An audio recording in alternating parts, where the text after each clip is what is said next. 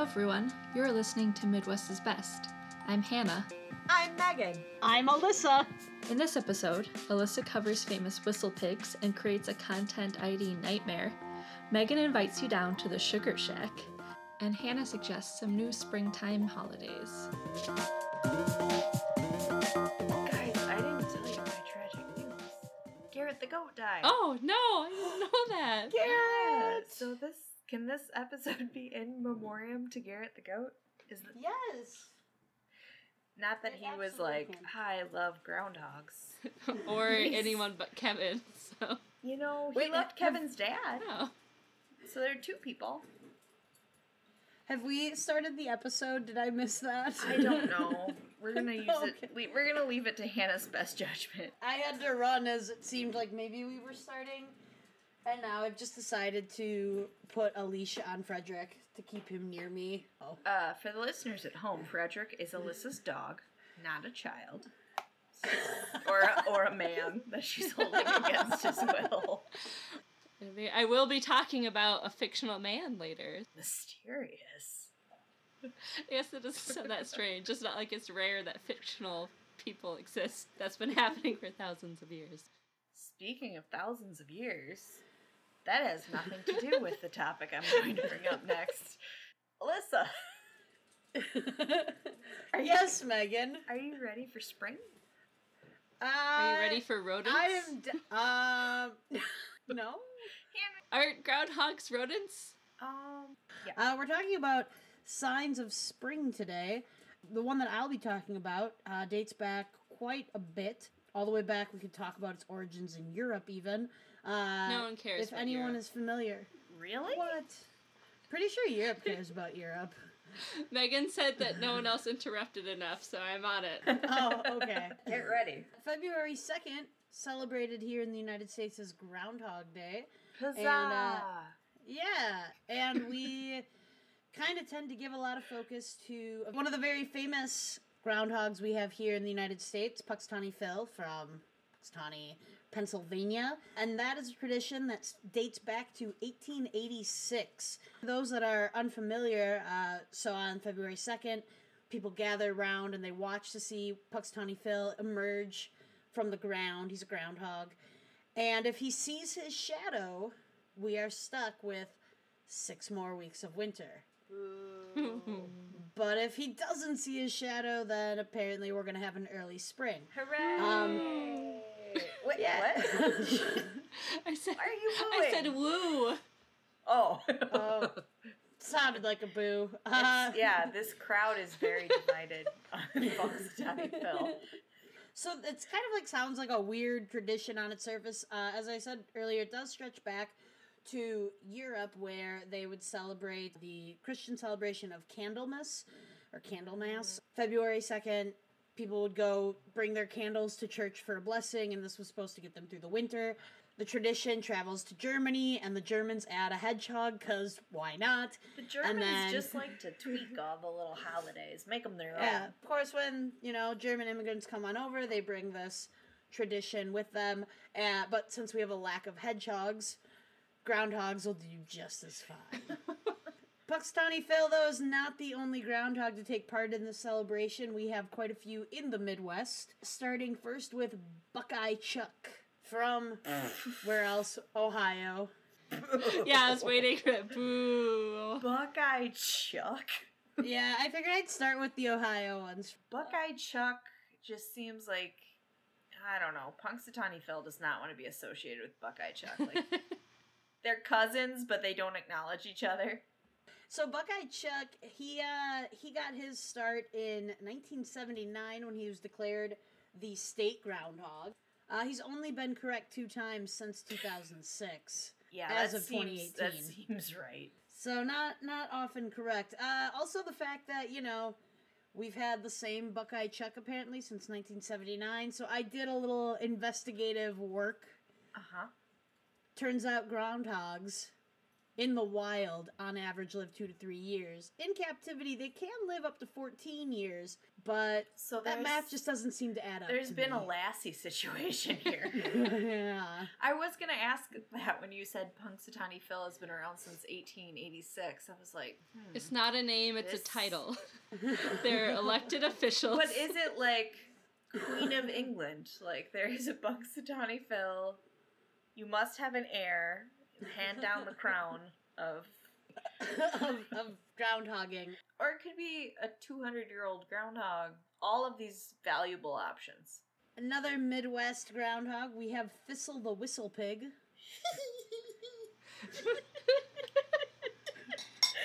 even told me before you were going to say it, and I can't take that one seriously. Yeah, so Thistle the Whistle Pig. A whistle pig is just another name for groundhog, along with, woodchuck. These are all referring to the same animal. The Marnota monax, that's the Latin term for the groundhog. Thistle is from Cleveland, Ohio, and she is a newer member to the Midwest groundhog scene. Yeah, well, you said Buckeye Chuck was Ohio's official. Right, he's one. the state groundhog. Thistle is in Cleveland. She's at the Cleveland Museum of Natural History, and they started using her in 2016. And they cheat. They use a spotlight. They don't use the sun. Whoosh. Come on. Get it together, Ohio. I was on the fence about including you in the Midwest for a variety of reasons. And you are proving my point. Some other notables around the Midwest. We've got Woody the Woodchuck from Howell, Michigan. Woody the Woodchuck has been correct 77% of the time through 2017 and has been doing her job for about 20 years. Those are pretty... So, good track record. Yeah, that's... How that's important bettable odds. is the gender of the groundhog? Because I noticed that they apparently each have a specified gender. They do, and part of that is actually Woody the Woodchuck is one of the few females, and now, of course, along with Thistle the Whistle Pig, only the few female groundhogs, woodchucks, whistle pigs that are used for this purpose. Breaking the glass ceiling Yeah. of Yeah. spring weather predictions. Yeah. And I'd like mean, to say the female woodchuck, Woody, correct 77% of the time. Is That's more than some of these others. perhaps the most reliable. Steadfast woodchuck. Of course, being in Michigan, I suppose it would also depend on the definition of winter, as those of us in the Midwest know. You can tell us it's going to be in early spring, and that just means maybe only one more snowstorm before, June. Oh, it was 40 here today, and children were out in their shorts, and they were just frolicking. Why do you sound like you should be shaking your fist on a porch? Not pro shorts before short season. I will climb down off my pulpit, and you can now talk about woodchucks some more. I just have a few more. We got Woodstock Willie from Woodstock, Illinois. And this one's notable because Woodstock, Illinois is where they shot the film Groundhog Day. Oh. They chose Illinois rather than Punxsutawney. Seems like a little bit of a slap in the face to old Punxsutawney Phil, the magic warlock groundhog. I guess Bill Murray loves Illinois, so. So yeah, they do a reenactment of the scene in the film where Bill Murray's character is reporting on the groundhog. That's kind of their ceremony every year. And then we move on to probably one of the more interesting stories that I found in doing this research. Sun Prairie, Wisconsin has Jimmy the groundhog. Less creative, but direct. I like it. Jimmy started doing his job in 1965, but Sun Prairie had celebrations going back to 1948, kind of part of when Wisconsin was celebrating its centennial. They started having some festivals and whatnot. I should also note that Jimmy the groundhog made the news when in 2015 he bit the mayor's ear. I was going to say murdered a man, but that was also a violent act, so I guess I wasn't that far off. And why am I not surprised that Hannah goes immediately for, the groundhog murdered someone? The groundhog somehow got a butcher's knife? Ugh. Prior to Jimmy doing the job in Sun Prairie, they had another groundhog, Prince Dauphine. Prince. What are these names? Yeah, Prince. Prince Dauphine, he was a former predictor. He was the predecessor to Jimmy. In 1959, they taxidermied him. There was a big ceremony for it. Wait. I like, though, that like, they're not covering up the fact that they keep switching them. No, this one did die, but now Jimmy's been going since 1965. They taxidermied him and made like a thing out of it? Like everybody came and watched him get taxidermied? Or unveiled, maybe. Yeah, I think it was the unveiling of the unveiling of the taxidermy. corpse. Although, 1959, like, what do you got going on for entertainment anyway? You might as well go watch. Can it be awkward Megan story time? Yeah. We had a taxidermy class in high school. What? My art teacher would do taxidermy during class, and he would roll up balls of fat from the animals and throw them at people. And I need someone else to know that happened. That's how you get, like, swine flu. You shouldn't. Yeah. That's a very small town Wisconsin thing to happen. So it wasn't like a squirrel he brought into the classroom, but a whole ass bear? It was a small black bear. Not like a cub, Again, but like just not a very large black bear. One of the most rural Wisconsin things to say about your time in high school. They don't do that at But your it college should. prep high school, huh? No, I don't have your sound, Alyssa. I like that she just got closer to the mic. Well, everyone, the groundhog segment is over. You had to interrupt with your bear fat story, and now we don't get the end of the groundhogs. I wanted a list of every synonym for groundhog, because we had groundhog, ground chuck, a whistle pig. I think whistle pig is the clear winner there. Can we come up with other... What else? You got a whistle pig, you got a sing-song cat. Is that real, or did you just make that up? A sing-song cat? No, I'm just making it up. I think we should name other things so whimsically. Oh, yes. A tap dance dog. A tap dance dog. I like that. A kazoo bird. Kazoo bird? Yeah. What's that a nickname for? An actual bird, or for like ostrich? Well, ostriches are real birds. This is my fiddle monkey. No! Can you hear me now? Yeah. Yeah. Can I just jump back into Prince Dauphine? Yes. So, Prince Dauphine, he's taxidermied in 1959. In 1962, there is a story that is a fake story, obviously, because we all know he's dead. Prince Dauphine went to the moon in a rocket. Why? Oh, wait. Sun Prairie residents George and Carl Farwell manned the launch control headquarters at Bob and Tip's Cafe for the Groundhog rocket launch. Two drunk guys blew up a taxidermied groundhog, is what you're telling me? In 1963, 1 year later, there was a concluding story that Prince Dauphine the Groundhog returned from the moon after a 12-month space mission, landing in Angle Park, where the event seemingly took place in Sun Prairie. So, I think Prince Dauphine wins for best groundhog. No question. He's a national hero. Spreading the word of the groundhog gods across the galaxy. I mean, made it to the moon 7 years before Neil Armstrong and Buzz Aldrin. And came back and was still like, by the way, I was studying the cloud patterns, and I think we're going to have an early spring. So, that is Midwest groundhogs. Who knew there was so much behind the humble whistle pig? Who needs Puxtawny Phil when we've got Prince Dauphine? Mm-hmm. And the movie Spaceball. Groundhog's Day. Those are the two things anyone needs to ever care about again regarding spring. Except I believe that, Megan, transition. Yes, moving on to an even sweeter topic.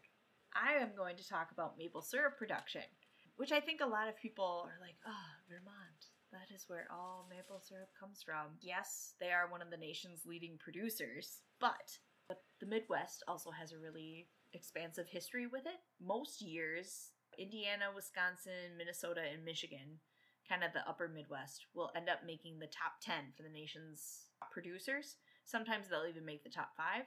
Our climate is just so well suited to it. So maple syrup production, its peak, it'll start about mid-February because the key is having days that are about 40 degrees and nights that are about 20 degrees. So actually, the day that we are recording is like an ideal day for tapping maple syrup. You gotta have warm days, cool nights, because that's when the sap's gonna have its highest sugar content. And So we would really want the groundhog to... We want Prince Dauphine to come down from space and just like as his trajectory, he slams into a sugar black maple preferably, but we'll take a red maple should the occasion present itself. And he will burst into it for just like a few inches. You don't want to go too deep because the nice thing about maple trees, you can tap the same tree year after year, but you do have to move the tap spot and let the tree heal over time. But kind of like Alyssa was saying, groundhogs, I didn't think it would be something that have been around for hundreds of years, but tapping trees definitely have been. Some of the earliest documented accounts were in North America, and they come from Ojibwe tribes near Lake Superior. Because like I said, our climate is just really favorable to maple syrup production, and they saw animals tapping into the bark and getting syrup, and they were like, seems legit. And sometimes, as we know, Midwest winters are not exactly gentle. So there would be winters where the Ojibwe tribes would survive basically on sugar and bark because that's what they could get. Apparently there's Silicon Valley lifestyle sort of thing that has repackaged maple syrup as like an athlete's low glycemic index sugar pick-me-up thing. And so they package packets of maple syrup as a healthy alternative to sugar and all this stuff. I guess that's what you get for not growing up in an area where you could always have real maple syrup on your pancakes, where it turns into some superfood athletic dietary thing. I mean, we do take it for granted because I feel like maple syruping is something that like any hobby farmer can do. As I was researching, it said it's actually better if you're just using like a maple tree in your yard. Because they're not competing for resources like a forest tree would, they tend to get really big, they tend to stretch out, and they're not competing for nutrients as much, so their sap gets sweeter and sweeter. You could definitely just walk out into your backyard if you have a maple tree and tap that sucker. Make it happen. You might know. Do you know how much actual maple sap it takes to make maple syrup? Or something like 1 gallon of maple syrup takes like 70 gallons of maple sap. It's not quite that high. It's about 15 to 20 gallons of sap will give you close to a gallon of maple syrup. So the whole process is you tap the tree, you get the sap, gravity takes care of it. You boil it to get the refined sugar, or excuse me, not refined. This is natural. Sweet, this is the real sugar. deal. But you're boiling it down. So depending on how much you're boiling, how long you boil it for, how hot you get it, that will determine kind of how much you get at the end of your production. Because ideally, you just take a pan, you boil that sucker. You always want to keep about 1.5 inches of liquid in the pan to keep it from burning. But you just boil it, get it to 180 degrees, filter it out, and then you can it, and you're golden. I mean, maple syruping is, I shouldn't say super easy, but it's like, it is a very doable hobby for a lot of people. And actually, a lot of the commercialized maple syrup industry that's out there, a lot of them started with hobby farms because it was just something anybody could go out and do. Okay, this is my fun fact. You two are the historians, and you always yes, 3,000 years ago they were inventing tools to do this. And I actually did some research this time and found a historical story about maple syrup. Do tell. It's called the Maple Syrup Scheme. Ha ha ha ha ha ha. Are you ready? The Maple Syrup Scheme. We're picturing you're 1789. The world's a different place. We're all women, so, we're not really in this story. Maple syrup was gaining popularity in the U.S. just with hobby farmers because, again, maple syruping time is February to March. There's not a lot else you were doing on your farm at that time. It was just a good way to get food, bring in a little money. But abolitionists like Dr. Benjamin Rush and later Thomas Jefferson get involved with maple syruping, and they say, aha, maple syrup is a better alternative to cane sugar because we don't have to use slaves to produce it. Okay, good. And Britain can't grow it. Their climate is not conducive to maple syrup production. So their thought was, we will just get every farmer in America to tap their maple trees, refine the sugar, and we can beat big sugar. This is going to be a big F you to Britain. We're going to be economically independent. Dreams are going to come true, baby! Direct quote on that one. Yeah. As you can guess, that maybe didn't happen because we're not all spooning maple sugar onto our breakfast cereal in the morning. Because if you're all like me, you still eat children's cereal and spoon like 10 pounds of sugar onto it. They tried to get all these farmers to do it, and it did pick up, like I said, in the Midwest and kind of out east. But big cane sugar saw what we were trying to pull and just kept dropping their prices. And we couldn't keep up with just a bunch of farmers doing their best. Which is, again, the kind of like a story for America. Yeah, we have a lot of allegories on today's episode. Yeah. They were trying to push maple syrup as an alternative to cane sugar. And I shouldn't say maple syrup. They really wanted to boil it down to like sugar for use in, I don't know, everyday life. Some of the things that they said, that it would prevent fever. It wouldn't rot your teeth, which is a lie. And just like their big thing was, well, we don't have to use slaves to produce it, so it was morally better to use maple sugar. And Thomas Jefferson tried to live the lifestyle. He planted hundreds of maple trees on Monticello?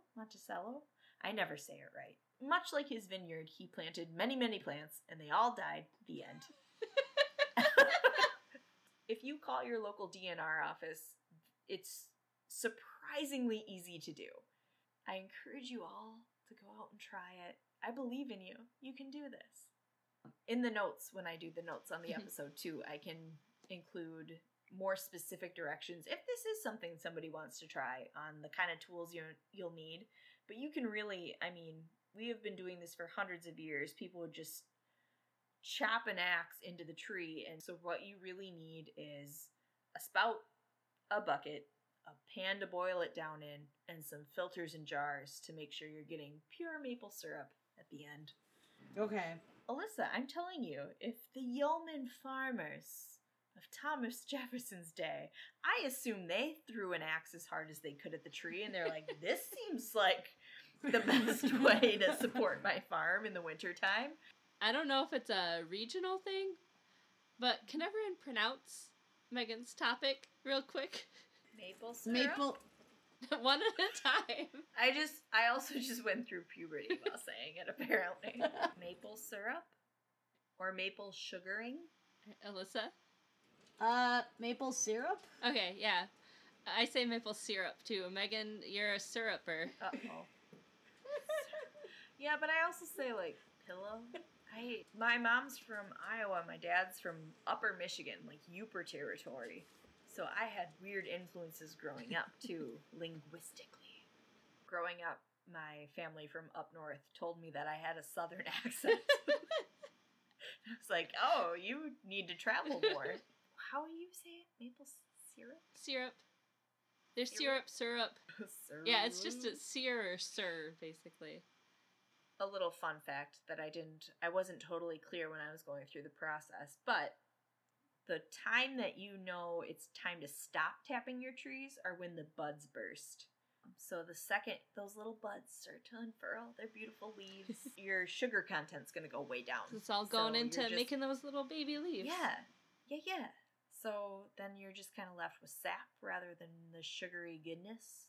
Do you think it was maple syrup that went over the mosquito in Jurassic Park and made that movie possible? I mean, I guess amber is tree sap. Yeah, you don't know what kind of tree sap it was. I think the Caribbean island that they're excavating on, it probably wasn't that's where a maple cane tree. sugar comes from. No! Well, cane doesn't produce resin, so we're fine. We've invested again.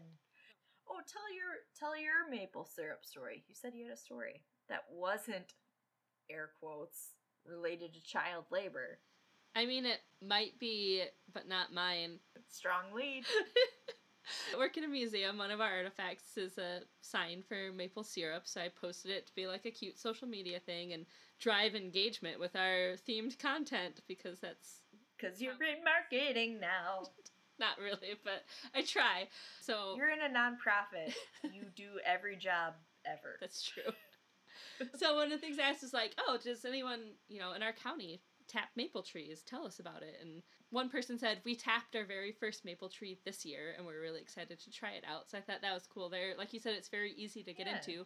And then another person commented that they're the third or fourth generation on their family farm that have been tapping the same maple trees for just decades. And yeah, it's just a tradition. People do it for themselves a lot of the time, though I have also had local Minnesota maple syrup before. Yeah, it's one of those cool things where everyone kind of knows about it, but it's also a local indigenous food that has this long history, so I like that you kind of got all those different aspects of it with your chat. Well, thank you. Yeah, because there is definitely a history to it, but I love that it's a very low barrier to entry. Like, literally anyone can go out and do this. I know a good friend of the show, Amanda, her brother just kind of decided to do it as a hobby, and I think she said within like 3 years, he had 50 trees that he was tapping. Oh. You can upscale very quickly. Oh, and I can't believe, thinking of her brother made me think of this, which we're going to have a talk about later, I guess. When you're boiling off this sap to get to the real sugar syrupy goodness, it can create a lot of smoke. It's not something you want to do in your kitchen. You want to do it like outdoors over a flame, or a lot of people will build their own sugar shacks. You store the syrup out there before it's ready to be processed. Then you're boiling it out there, and as the steam is evaporating, it can get really steamy in the sugar shack. I don't know about this new Megan persona. Sorry, I am doing too many voices. If someone asks you to go into Sugar Shack and they say it like, Sugar Shack, don't go. It's probably not a innocent maple syrup Sugar Shack. It's more of a B-52's situation. Which, while fun, maybe not what you're game for. Sugar Shack, Sugar Shack. Nope. Sorry. I do many voices. No, I don't. I do like a vaguely British voice, a radio DJ, and a creep. I don't have a B-52's impression on I didn't know your creep was different than your radio DJ, which apparently shows what I think of radio DJs. The radio DJ is like high energy. Hey! And then the creep is just a little lower. It's a lower register, so it could be the radio DJ in his off hours. Yeah. I don't know. I haven't built out these characters yet. Hey, Alyssa, can you sing the B-52's Love Shack, but say Sugar Shack instead? They use Sugar Shack in that song, don't they? What? Sugar Shack song. There is? Hold on. Hannah, you might have to, sneak this in at the end. Well, probably shouldn't for copyright. I mean, no one's noticed that I put in smorgasbord. But I feel like that probably isn't a high priority content ID situation. My niece is reading. The dogs love it. Gee, Hannah, how come we've never heard of this song before? It's clearly from I've heard that whistle. 1942.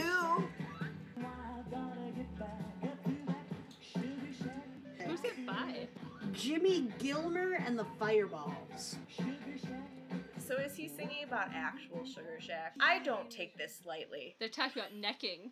I think they also refer to that as watching the submarine races.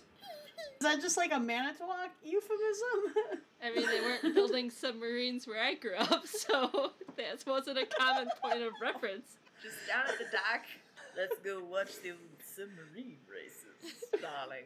Have we talked about Hannah's thing? Did I miss that? No, we were waiting. Okay. And I actually have weird connections to both of yours that was unexpected. Both to Thomas Jefferson's grapevines dying and Prince Stuffing's space exploration as a weird 1950s folkloric addition to the Midwest historical canon. I am very intrigued as to how these two things are tied together. So I do have a a little bit of a wind-up before my reveal about how Prince Dauphine and Thomas Jefferson tie into my spring topic today. They've both been taxidermied. No? All right. Wait, was did you just say Thomas Jefferson was taxidermied? Yeah. Oh, Haven't you oof. been on the tour? You know the Hall of Presidents in Disney World? Anyway, back to Hannah's story. Not even back to my story, I just realized in the notebook that I used for this, I happen to have a maple leaf. It's a sign. I have a pressed maple leaf in my podcast notebook. It's a very pretty maple leaf. It is. I have so many. I assume that's why you pressed it. Yes. Okay. So we're talking about spring transitions, what happens in spring. Hey.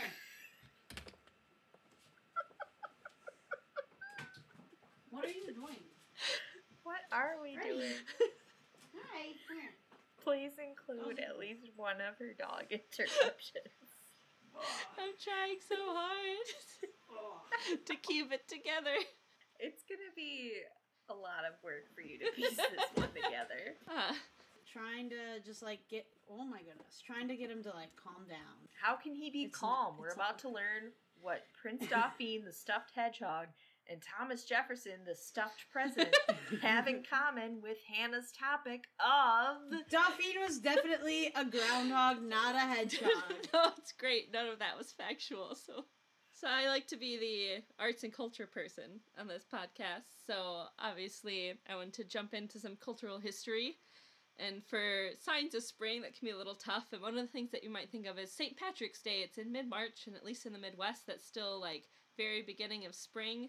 And he is important. Chicago has a big festival. United States St. Patrick's Day celebrations go back to the 1700s, so another long-standing tradition. And I just wanted to cover real quick some of the Chicago traditions and how they got started, specifically dyeing the river green, which lots of places do, and I think it's weird, and I've always been curious about how it started. It turns out, for Chicago, it started in the 50s with Mayor Richard J. Daley, and they were using green dye to track pollution in the river. So they had dye it green so they could see how stuff traveled, whatever, and the mayor was like, that looks great. Maybe we should do this on purpose for a holiday. This very polluted river looks amazing. Let's celebrate an important religious figure. So in 1961, they got some people from the Chicago Journeyman Plumbers Local, so good union representation there. Woo. He saw one of his coworkers in coveralls that had been dyed completely green by, again, this chemical used to track pollution, and he also thought, that looks pretty cool. Wait, pause. The coveralls were dyed completely green, or the person was dyed completely green? The account I saw just said coveralls. The one can imagine that if your clothing is dyed green, that your skin might also That's gonna rub off on you. They're gonna have streaking. Wait, they're gonna be streaking? Yes. Alyssa, I don't know Green? if you've ever been to St. Patrick's Day in Chicago, but... So they got together and decided to do it on purpose for St. Patrick's Day. They didn't really know what they were doing, so they put way too much in and dyed the river green for an entire week. Oh no. And then after doing it for a few years, they realized that they were also killing a bunch of the wildlife that was actually left in the river by using this chemical dye to dye it green. So they now use a vegetable-based dye that's measured, and it's safe to go. It was when Prince Dauphine came down from the back. moon. Into space. He was like, on my journeys, I have discovered this thing called vegetables. I know you don't eat many of them here in Chicago. I've seen your pizzas. Try this.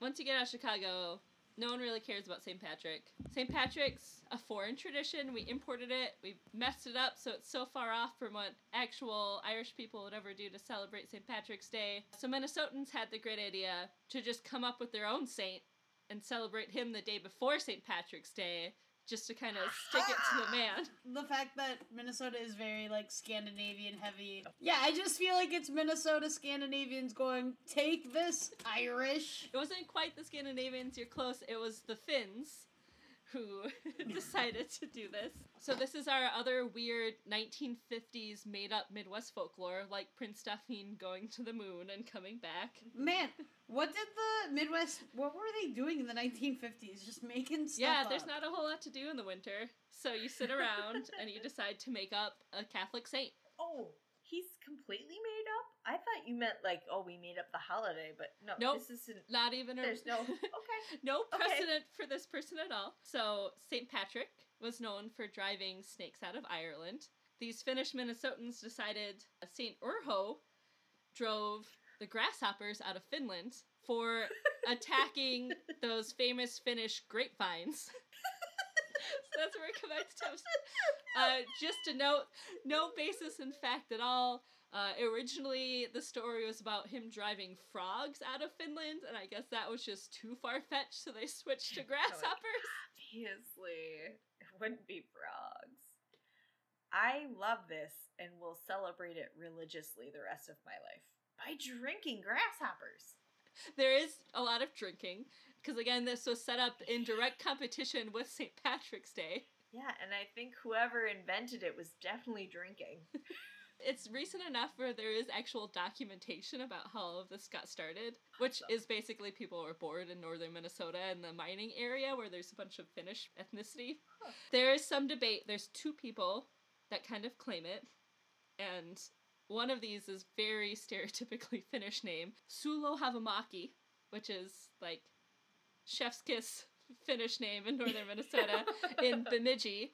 And then Richard Matson, so again, a kind of Scandinavian Nordic name, Nope. From Virginia, Minnesota. So I just want to clarify, if I'm talking about Virginia at any point in the rest of this episode, I'm referring to the town in northern Minnesota and not the state on the East Coast. Hannah, you definitely just slipped in a Minnesota. just need to point I that grew up out. along the Mississippi, where the Wisconsin-Minnesota accents mix, so I'll It probably... fits the Oh, topic, yeah, though. I'm the here for it. Minnesota. I might be slipping even further into the extremely rural Midwestern accent I picked up as a kid. It's fine. Lean Yeah. into it, I say. And I'm gonna be, as I'm trying to pronounce Finnish words, which kind of have that oh and bouncy sound that you get in the rural Midwestern accent, oh yeah. so get ready, listeners. This is getting better and better. So, St. Urho's Day was actually originally on May 24th, and this is when I say they intentionally made it to mess with St. Patrick's Day, because at some point they're like, know what? No, March 16th, day before St. Patrick's Day, we're gonna beat them out and do this on purpose. St. Urho drove out these grasshoppers by shouting what is essentially translated to, "Grasshopper, grasshopper, go to hell." Yes! Can't Oh say I'll God, pronounce I love it so much. So you get this made-up Finnish man screaming at grasshoppers to just get the hell out. This is like how I spend my Saturdays. Mildly drunk, yelling at whatever will listen. Get the hell out. I once took a Finnish folklore class, so this is as close as I'm gonna get to using that. There's a whole poem written about St. Urho by Richard Matson in a fake Minnesota version of Finnish. I am so glad we are closing with this story. It's so good. I was so excited about this because St. Urho is like one of my favorite things. But I am going to attempt to read this poem written in a Minnesota Finnish accent. So forgive me for this. Saint Urho, forgive me, for I know not what I do. This is Ode to St. Urho by Jean McCavick and Richard Matson from Virginia, Minnesota. Uxie cooxie kulamavi, Santa Urho is to poi for me. He says out the hoppers as big as birds. Never before have I heard those words. He really told those pugs of green, bravest Finn I've ever seen. Some celebrate St. Pat and his snakes. Put Urho poika caught what it takes. He caught tall and strong from Phileas Hour, und ate kala moyaka every hour. That's why that kui could say toes petals, what crew is tick as chuck by needles. So let's give a cheer and our pest way on 16th of March, St. Urho's Day. I want that tattooed on my back. Like, it's just a thing of beauty. I love it so much. I did have to read it a couple times before I figured out what some of the words were, because like I said, they spell it out phonetically in a Finnish Minnesotan accent. So that koi is that guy, because the K and the G Wait. and some of the language shifts. So I recommend looking it up and reading it out loud to yourself, Oh, I will. or maybe in front of friends and coworkers. My office will be celebrating St. Urho's Day. It's on a Monday this year. I Perfect. do have a board meeting for the statewide museum board that I'm on, so I will be serving some traditional St. Urho's Day treats. What does one eat on St. Urho's Day? Well, obviously grapes. I thought you were going to say grasshoppers.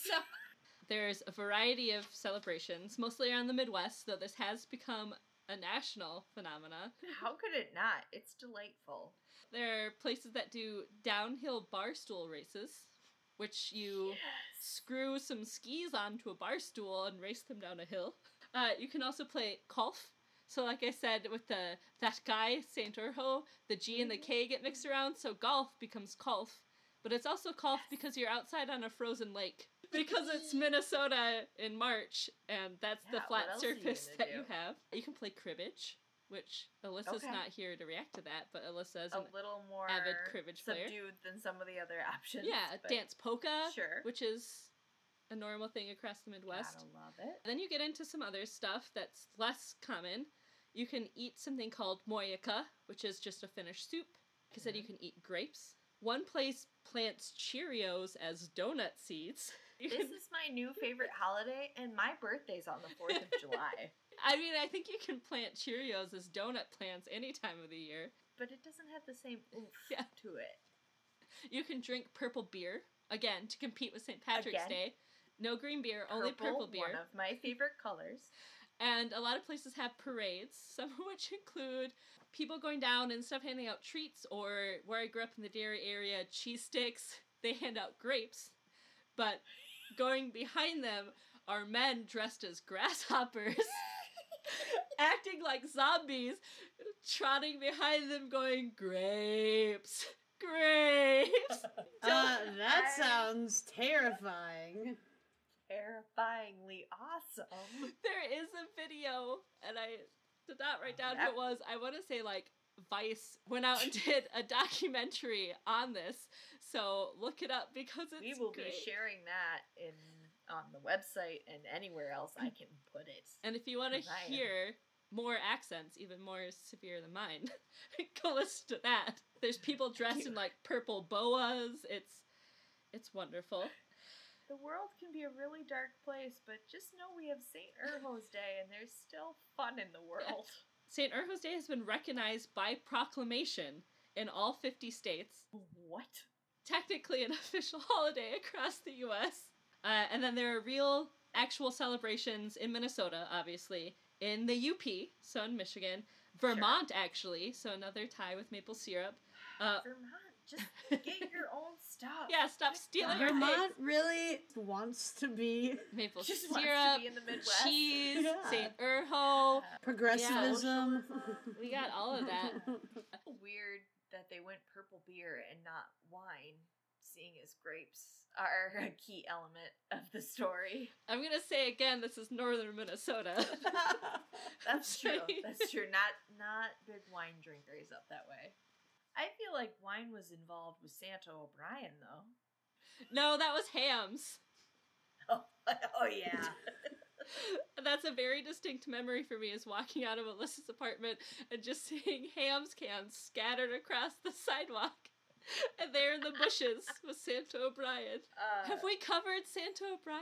I need to clarify that the Hams cans did not come from my apartment. Yeah, they were just directly outside your window. There are a lot of things How outside that sketchy window.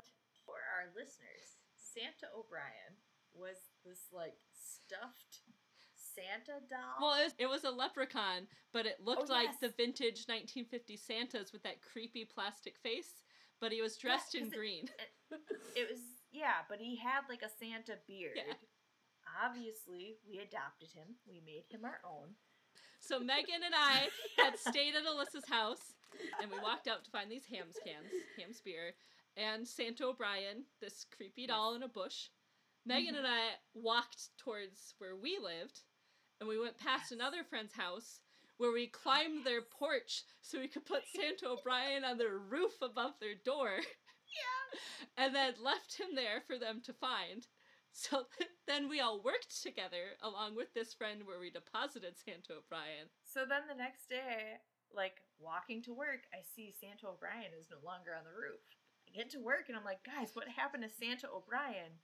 Forgetting I had named him and not told anyone that I named him. So they're like, what the heck are you talking about? Santa O'Brien, it seems pretty obvious to me. This leprechaun / Santa Claus, Santa O'Brien. You know, I should have shared St. Urho's Day then, and we could have made up our own Catholic saint with Santa O'Brien. Saints right in the name already. Santa O'Brien Day! We missed out. We could have started a cult. We can do March 18th with Santa O'Brien. It is, yeah, the patron saint of hangovers. That was in the summer, right? Because it was before we were like, oh, it's not hippie Christmas. No one yet. else is going to know what hippie Christmas is either. How do you not know about hippie That's a Christmas? specifically Madison thing. Just in case this stays in the episode, which I am on the fence about. Yeah. Hippie Christmas is what we call a day in Madison where all the leases end and no one can move into their apartments until like 2 days later for some bizarre reason. So everything just gets put out on the curb. If you don't want it, it just disappears because all the children come out and they just rummage through the trash to furnish next year's apartment. I mean, we found couches and tables and... My favorite find was 2 plush kiwis, like the birds, that someone had clearly brought back from a trip to New Zealand, and someone else decided the gift wasn't worth it and dumped it out on the sidewalk. I mean, hippie Christmas giveth and hippie Christmas taketh away. But I do think we need to start Santa O'Brien Day. We have to somehow figure out when that will be. All of our listeners, 2021, March 18th, Santa O'Brien Day. How do they celebrate? Hannah, go. Everyone has to drink a can of hams to commemorate his birth from the bush. You have to go and dance around a bush while drinking a can of hams. And you must place an effigy of Santa O'Brien in the bush. Or on your roof. On March 17th, you must place Santa O'Brien in a bush, and then on March 18th, you must move him to your roof. To the roof. The roof of a dear friend to bring them luck in the new year. That's true. That's true. You don't have to drink the hams. You do have to at least make an offering to Santa O'Brien, though. Yes. Does it have to be hams, or could it be, like, Blatz? Or very nice craft beer made in the Midwest. Yes. A nice microbrewery. Yeah, near you. Support local business. You may not involve any corporations on Santa O'Brien Day. You must only shop local. I love that. So you have your marching orders. Happy spring, everybody. Happy Santa O'Brien Day. March 18th. Thank you for joining us as the transition from wintertime cabin fever to government-mandated social isolation made us desperate for signs of spring. Please let us know your favorite synonym for groundhog and what kind of holiday you'll be making up this spring. We would also like to thank Kola, an artist from Milwaukee, Wisconsin, for releasing music under Creative Commons licensing. You've heard their song Till It Last in our intro and right now. This podcast is also released under Creative Commons. Share and share alike. You can find us at Facebook, Twitter, and Instagram as Midwest is Best Show. You can also check out our website at midwestisbestshow.wordpress.com. Colored leaves fall fast and slow, twirling, whirling all around.